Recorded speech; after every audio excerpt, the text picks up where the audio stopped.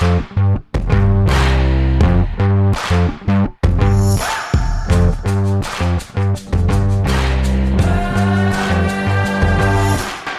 I'm Taylor Smurl, and I'm an experienced bartender.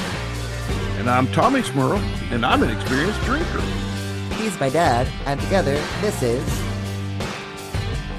Me! A weekly booze cast. With history lessons, trivia, and a twist. So pull up a stool to the bar and join us for the lowdown on your highball.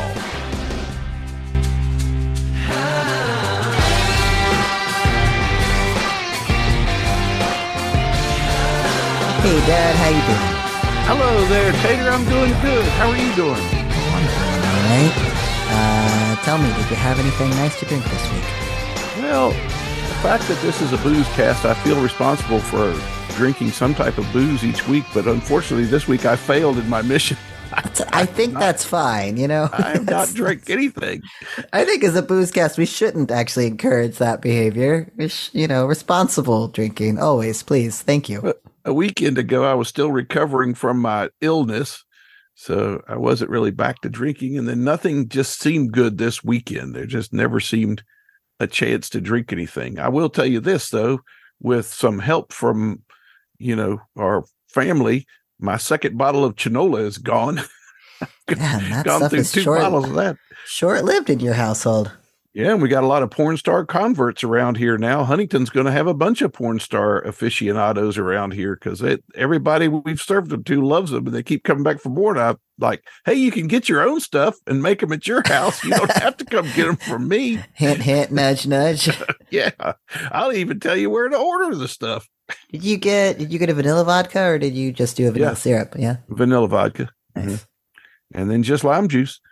Just those three ingredients, and it comes out good. I'm gonna say that's the thing with that Chinola. The classic recipe has both passion fruit juice and vanilla syrup, but I don't think you really need either of them if you have just good. No, because this is good and it's not too sweet. Mm-hmm. It really puts you in mind of a Paper Plane. With the citrus very finish. Citrusy, yeah.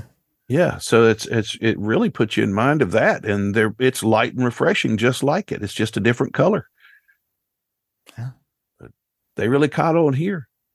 How about you? Have you had any good beverages of note? No. This was just a hell of a week for me. I was doing a little baby menu at work. Some not cocktails for babies, that would be illegal. Yeah, that's not good. No, but like some winter cocktails that I had to get up and run in, and it was also inventory week, which is always a bit hectic. But we were doing, it's wintertime, so we did like a coquito recipe. I've got one of my servers. She's born and raised, all her family's from Puerto Rico, so she was kind enough to give us her personal recipe. So yeah, a really nice, authentic coquito on the menu. And we discussed that this time last year. Yeah. We did a hot toddy, and then we also did this hot chocolate. And as I was working on, usually like if I'm working on a cocktail, I'll try, I might like take some sips of it a few times. Like it's not hard on the system to try a regular cocktail a few times. Mm-hmm. Making a hot chocolate a few times, like it's not the alcohol that's the problem. It's like, I just drink a lot of hot chocolate and I don't feel great. It's a very delicious hot chocolate cocktail, but it just involved me taste testing with like a vendor and making like 3 different hot chocolates. And I was like, the problem is that I just drank 3 hot chocolates. Yeah. Not much alcohol. I like hot chocolate. There's a lot of hot chocolate. I like hot chocolate. Honestly, my favorite, you can't do it anymore because it's hard to find, but hot chocolate with some green chartreuse in it is beautiful. But for alcohol, hot chocolate sounds good. Yeah, that was good. We're doing a little coconut rum in it, and some like spiced chili liqueur. So it's like a spicy coconut hot chocolate. It's really nice.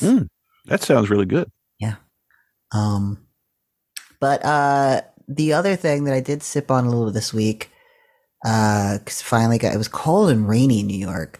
Worst company. I would rather it snow than just rain. But no snow.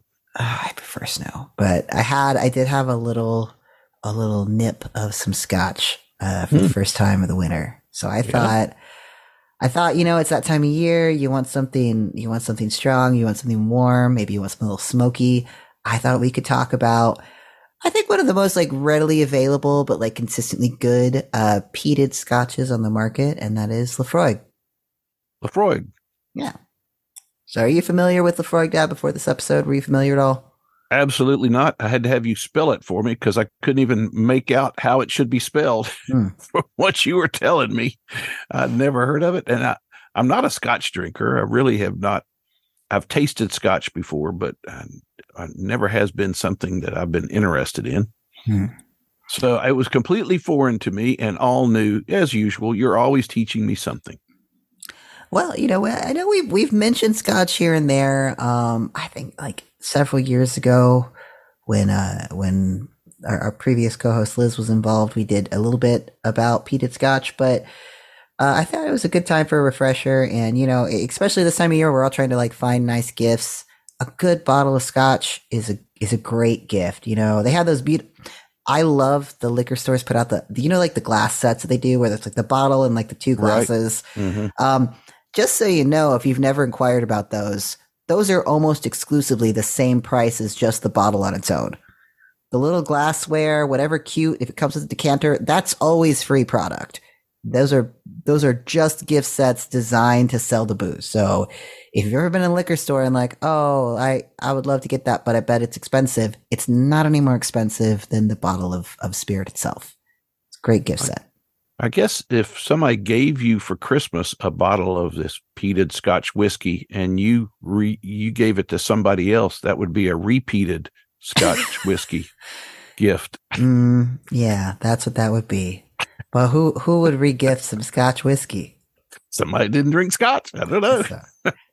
All right. So just briefly, when we say Scotch, what do we mean? Well, it's whiskey. It's the whiskey minus the E, and it's made in Scotland. It must be made from malted barley, water, and yeast, although depending on what type of scotch we're talking about, other grains can be allowed. It has to be aged for at least 3 years, and it can't have any additives except for it could be obviously diluted with water, and it can have some caramel coloring in it. Now, when we talk about Laphroaig, we're specifically talking about a single malt scotch, and single malt, that definition is a little bit more precise. It is a whiskey distilled at a single distillery from water and malted barley without the addition of any other cereals and by batch distillation in pot stills. So no blending, no mixing. You have your batch that's sort of complete all the way through. Now, can it be aged in barrels? Yeah. So it's always aged in barrels. Yeah. You don't have fresh off the still scotch whiskey. Pour it right out of there. No. The 3-year age statement still applies. Although, usually we're talking single malt, you'll see more like 8, 10, 15. Like the standard Laphroaig that most people can afford is the 10, but that's always aged. So it's not like in the pot last week and in your glass this week. No. There are things that are similar to scotch that are made that way, which we'll get into, but like Scottish moonshine does exist. Mm-hmm. But now, the last term that I think matters when we're talking about what is Laphroaig, it's a single malt scotch. It's also a peated scotch. And do you know what that term means, Dad, when I say peated? They add peat to it. Okay. Is that right? Well, yeah, sort of. Is it peat moss? It's peat. Yes, peat isn't like distilled with it. It's used, the biggest part that impacts the flavor is that it's used to smoke to dry out the barley. So, they don't put it in the liquid. No, peat it's the spongy material comprised of decayed compressed moss and other plant matter that's sourced from the depths of bogs, right? So they cut out this compressed vegetal matter from peat bogs. And that's just, I don't know, it's a bog. It's a massive field of water that have just retained layers of peat buildup over centuries. Now, during the Bronze and Iron Age, the bogs were host to ritual sacrifices in Scotland, England, and Ireland, and Germany. The unique acidic conditions of the bogs act as a perfect preservative. And, you've heard of like bog bodies. I've heard of bog bodies. Yeah. And it's the same bog. We got a body here. We got some peat here. You can put that guy in a museum, use this guy for your whiskey. But so bad bods too. I've heard of that. Those are not. I don't. I guess if you put a dad bod in a peat bog, you got a dad peat bog. Bod. That's hard to say. Dad peat bog. I don't know what I'm trying to say. A peat bog dad. I don't know. That's a whole other. That's a single Dad bod peat variety of bog. Scots. That's a limited edition. No. So hunks of peat, they're cut out from the bog and they're left to dry, and they were discovered to be an excellent fuel source. This dates back to the Roman Empire. You can kind of think of it as like it's a cousin to coal. We understand that coal is like condensed organic matter, right? So Right. peat is similar. It doesn't burn as long, but it burns much longer than wood. It's very hot, and it makes an excellent fuel source. So, and peat can come into the creation of Scotch. Sometimes the groundwater will be accredited for it to a certain degree, like the water that rushes through the peat that is then used in distillation will carry a bit of peat flavor. The peat, when it's used literally to heat the stills, like, oh, that's going to infuse with it. But the real culprit of the peaty flavor comes with the involvement of peat in dry and malted barley.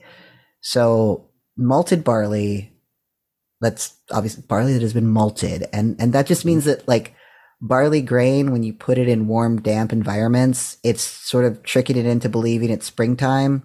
So it's going to start converting its starches into sugars in preparation to convert those sugars into cellulose and grow roots and leaves. It thinks it's going to be a plant, right?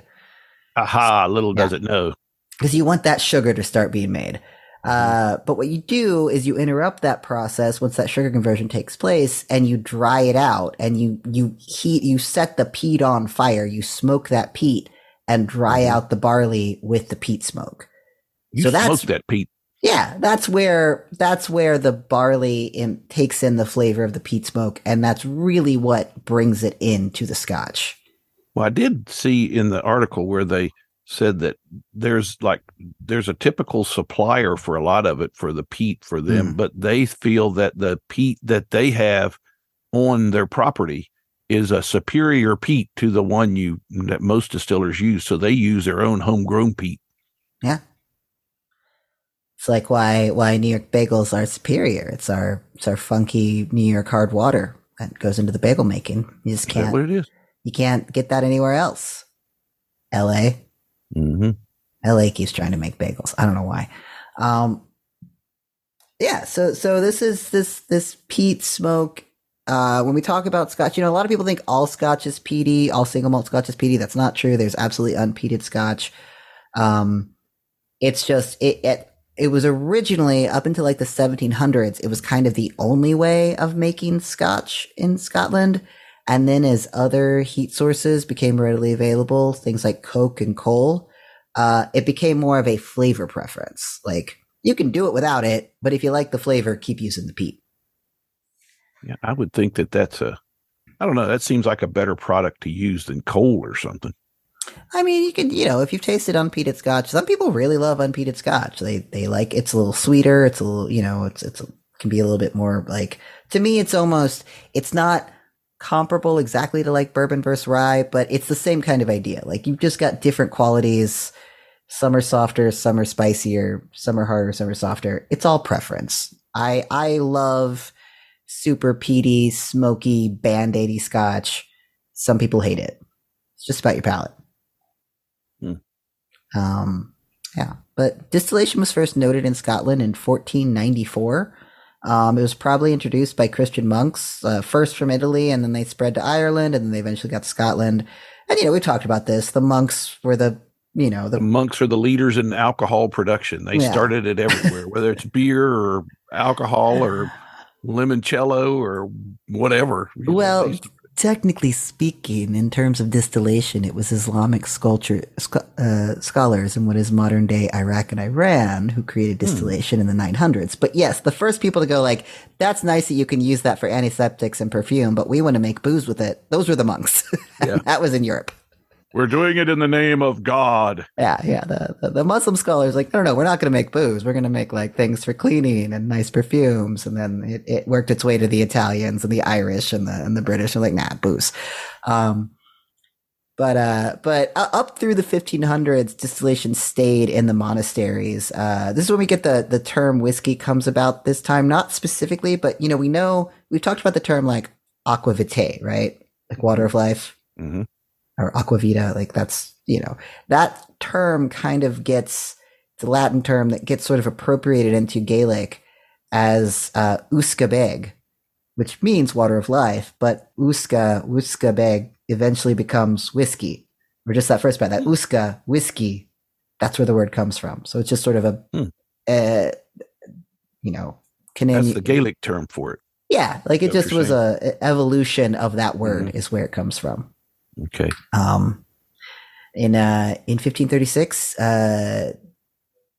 King Henry VIII spearheaded the dissolving of monasteries, which sort of just allowed distillation knowledge to proliferate among the farmers and the working class, and that led to, I guess, like a couple, to put it really condensed, so we don't make like a whole history of like illegal distillation in Scotland. It led to a few centuries of shenanigans. Well, shenanigans are always going to occur when you take away the liquor. Well, yeah, you had all of a sudden all these people could kind of understand distillation, and the government, the royal bodies were like, how can we tax this? How can we control this?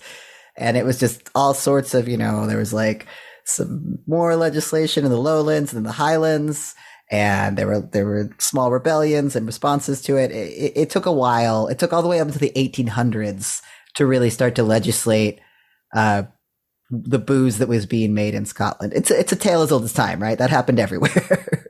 Well, and they said that Laphroaig that got there kind of got a jump on it because the whole area there was being settled, and the guy that was in charge, I don't know what his title was, whether he was a governor or whatever, he knew that they needed some business going on there, and he kind of gave them a wink and a nod and said, go start some distilleries. Well, yeah, they really did. Like you have in 1815 is when Laphroaig, which is a distillery, but they also are like, oh, we're going to maybe do some cattle ranging, and then we'll distill. Like when you have cattle, you've got to grow crops to feed the cattle, grow barley. And then it was a common practice, if you got a little left over, distill it. So they set up ostensibly to do that. But it was really like not long. It was like, what is it? The 1820s that the Illicit Distillation Act is laid down in Scotland. And that makes basically distilling, selling, or drinking unlicensed booze incredibly illegal. Penalties become super high.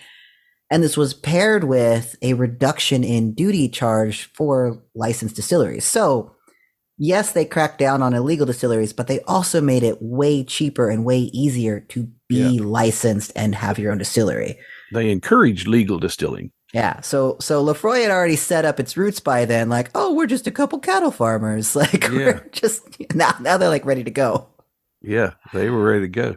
And the guy that, like say that guy that was the governor there, he knew all about distilling, so they couldn't pull the wool over his eyes. So he knew what a good distiller looked like. And he helped get that underway. Well, and the founders were a pair of brothers. I think that happens a lot, right? It's a couple brothers get together and and then what do they talk about? Drinking. Yeah. You had Donald and Alexander Johnston. And yeah, like again, they like started off just thinking, well, maybe we'll be some farmers, do some cattle. But they had a couple things that worked for them. It was one, this sort of changing political landscape around Scotch. Two, they happened to just set up shop on the beautiful Kilbride stream. Was their water source, which is this incredibly this magical water that made fantastic whiskey. And that sort of the name Laphroaig, it means like broad hollow by the bay, just sort of describes the distillery's location on Isley's south coast. But they just kind of had the right combination of timing and influence and natural surroundings to take off. And then one of the brothers, he ended up dying there, fell into a boiling pot of brew. Yes. Well, so Alexander sold his half of the distillery to Donald. Donald was the one that really wanted to go forward with this whole let's make Scotch thing. And Alexander took his bit of coin and was like, nah, I think I want to move to Australia, but good luck. And then a few years later in 1847, Donald fell into a vat of partially made whiskey and drowned. So a little family tragedy there. His only living heir was his 11-year-old son. And also they had, he had an uncle out there. There was a farmer that kind of helped out. There were some people that stepped in and were caretakers until the boy was eventually old enough to take it back over. But I mean, they did the job because they helped it grow, and even like become a significant enough producer of whiskey to make a deal with another neighboring distillery, which is, I noticed this in the Laphroaig, like, little article they have on their website. They specifically refer to the other distillery as Mackie & Co. They don't call it what it is more commonly known as, which is Lagavulin, which is a well-known Scotch producer today. Yeah. So this is Scotch beef from back in the day, but they were kind enough to leave out the more recognizable name. Now, here's what I saw that I thought was interesting is he actually passed it on to Ian Hunter, who was a nephew of his, a young nephew of his, and he ran it, but he was never married and was childless. So when he died, he left it to the secretary. Yeah. He left the plant to the secretary, and the secretary kind of like led the whole thing because she knew how everything worked because they said he traveled a lot. So she knew how everything worked. She ran the plant from 1954 until into the 60s, where they sold it to a larger company. Yeah. Well, Ian came a little bit after. Like it wasn't directly after Donald. No, there were a couple. Scotched. He was the last of the bloodline. Ian Hunter was, but between that, they had their epic beef with Mackie & Co., which was basically when they first got started. The concept of like single malt Scotch of unblended Scotch really was not a thing, so they sold off a lot of their product to Mackie & Co. And as their Laphroaig, the name, got more popular, they had to like dissolve this conflict with Mackie & Co. And they went to court to make sure that they could keep their lion's share. And the other distillery was real sour about them winning that court case. So they tried to take them back to court. They lost, and then in retaliation, a few years later, Mackie & Co. bricked up their stream. They bricked up the water source that supplied Laphroaig's water. Wow. Courts got involved again to free up the illegally restrained waterway. Mackie went as far as to try to mimic. They like replicated their still, their storehouse, their brewing techniques. They siphoned off their head distiller to try to replicate Laphroaig, and that still didn't work out. And but all of those legal battles, and we're at this point, we're up into the 1900s. Really took a toll on Laphroaig, and it was Ian Hunter that finally came back into the fold and really kind of saved the distillery. He was savvy. He managed to sort of work his way out of any of the overcrossings with the Mackie & Co. contracts. He expanded the operation. He modernized it, and his thing too was really focusing on an international marketplace. Like he's the one that opened it up. I mean, he made headways in America during Prohibition, as like, if you're going to sneak in something, sneak in Laphroaig. Well, they had 3 stills running at the start of when he took over, and by the time they sold it, they were up to 7, which the 7 stills produced about 3 million liters a year. Yeah.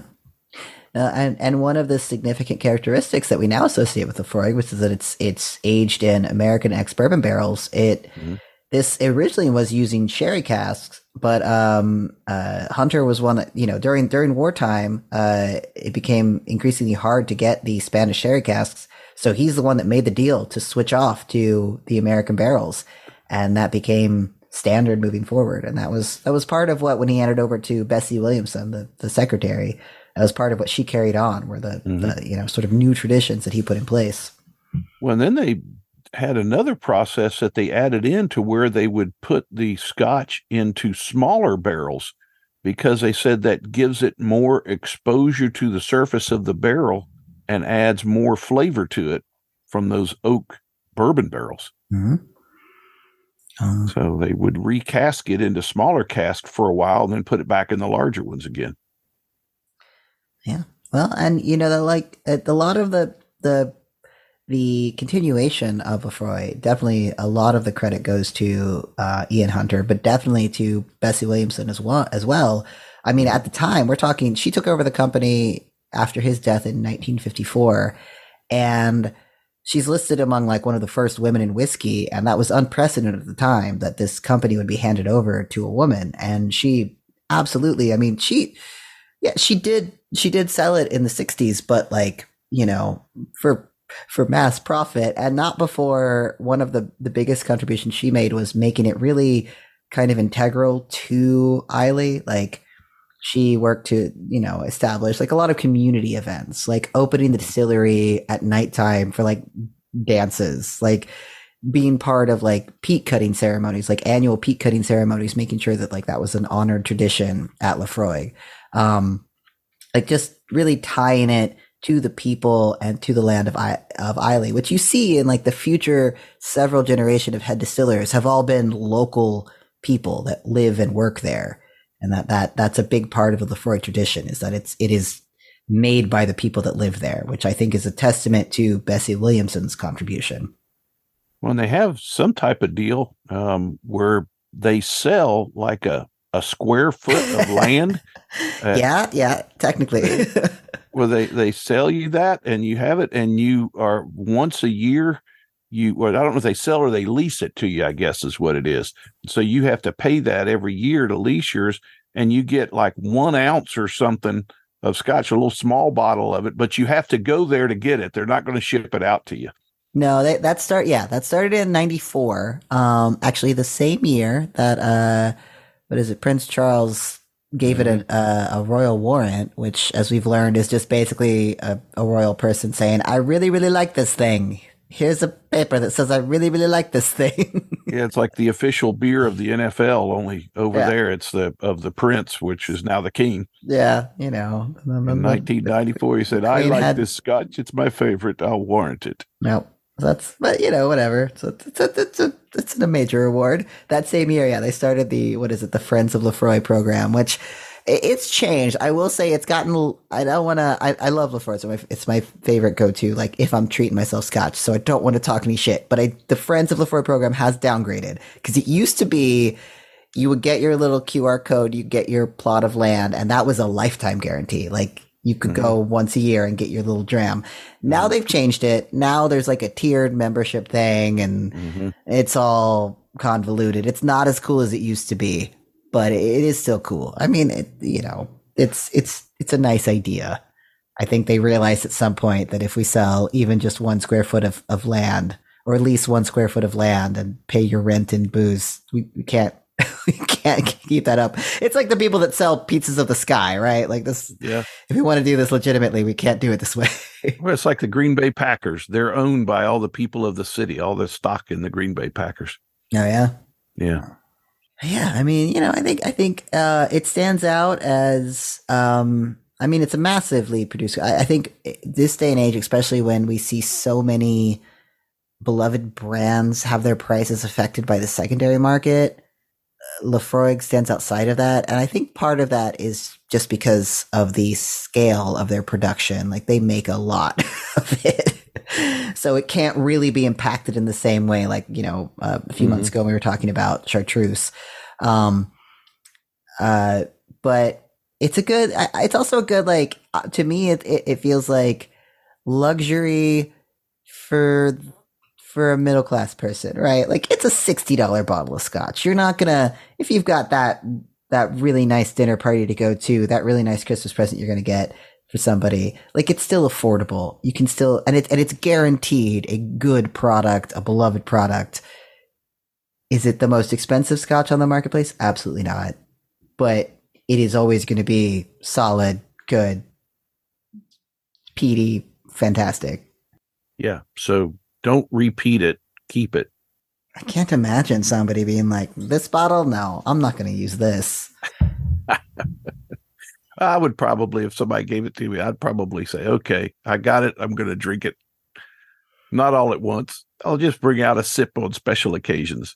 I mean, that's what again, like I've had the same bottle for probably a year and a half, because I don't make a habit of drinking lots of it, but I've had a hard day at work, and I'm like, I think I just don't even want to. Like, I don't want to drink a lot.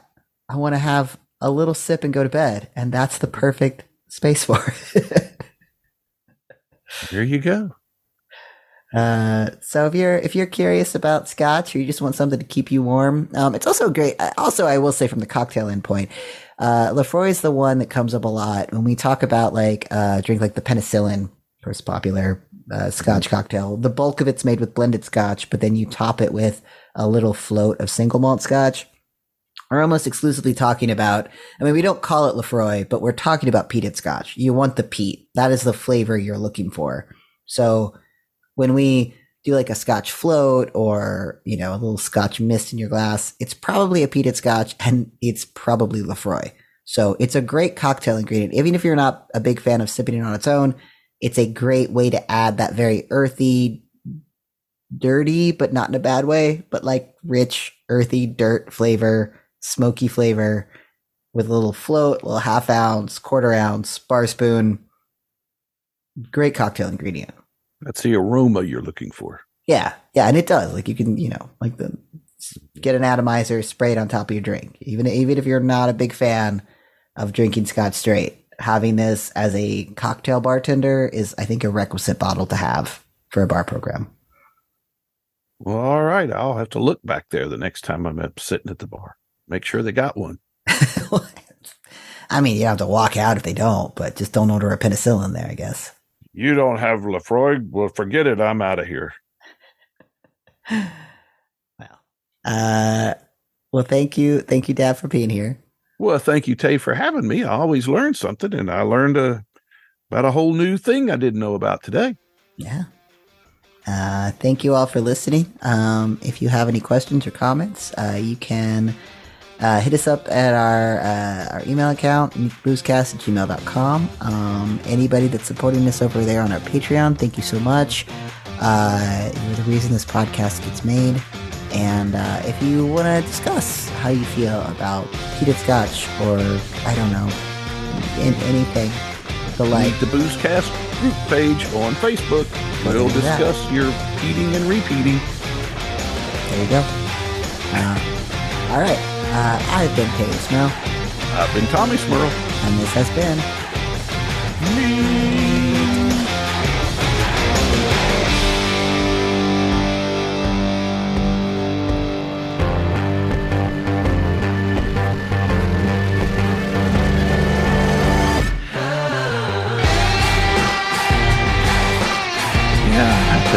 I'll have to keep an eye out for that, see if they have it in our local store. I bet you can find it for it. It's pretty widely distributed. I never really looked real closely at the scotch selection, so I'll have to look closer at it. It's a bit of an expensive bottle, but I think you'd like it. It'd be nice to have on hand for special occasions. Now, Danny, he drinks scotch. My brother, he drinks scotch all the time. Yeah. He's probably familiar with it. I'll have to ask him. Ask him how he feels about Laphroaig. Yeah.